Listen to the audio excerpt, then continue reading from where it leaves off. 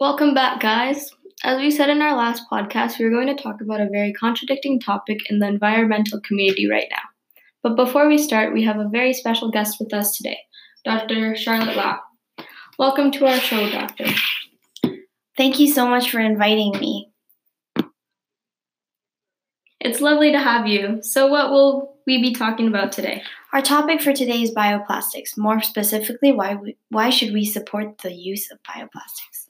For all of you that don't know what bioplastics are, they are the new generation of compostable and biodegradable plastics that come from rare materials that are reusable, such as lactic acid, starch, and more.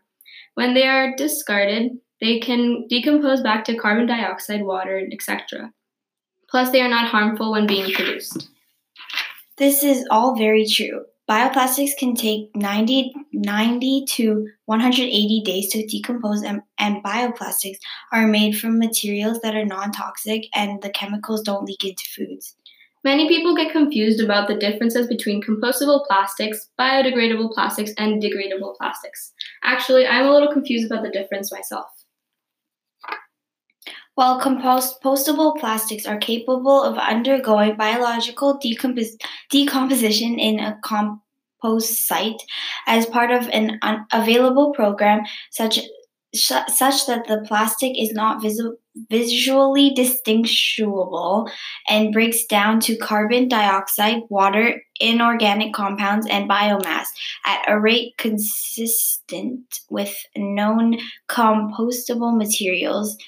Example, cellulose, and leaves no toxic residue. This was said by the American Society for Testing and Materials. To be compostable plastics, they have to meet 3 criteria, right? Exactly. Number 1, they have to be able to break down into water, carbon dioxide, and biomass at the same speed as paper. Number 2, they have to not be distinguishable between the other compost. Number 3, they have to be able to become compost that can help plant growth and no toxins can be released. Moving on to the next plastic, which is biodegradable plastic. This is plastics which is decomposed from natural organisms such as bacteria, fungi over the course of time. There is no time requirement for this plastic, unlike compostable plastics.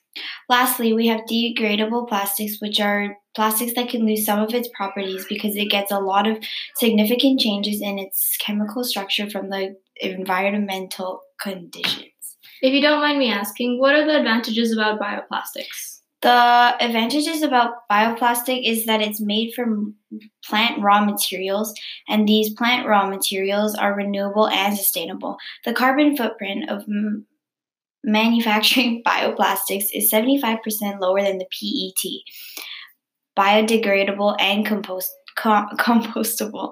As well as this, it offers a zero variety of waste end-of-life options. Bioplastic sounds like a really good option right now. So what are some ways we are using them right now?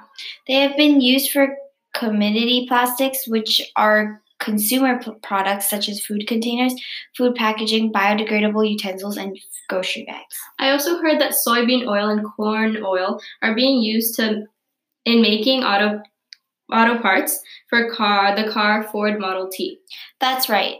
Bioplastics can also be used for things like electronic housing and enclosure, which are in engineering grade applications.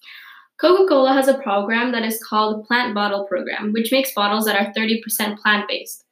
In the final chemical formulation of the plastic, it does not change because monoethylene glycol. These bottles were made from sugarcane, which have a renewable resource instead of having fossil fuels. This means that these bottles are not biodegradable. That's all the time we have for today, guys. Thank you so much for listening to us, and thank you so much for joining us, Dr. Lau. It was my pleasure. See you guys next time.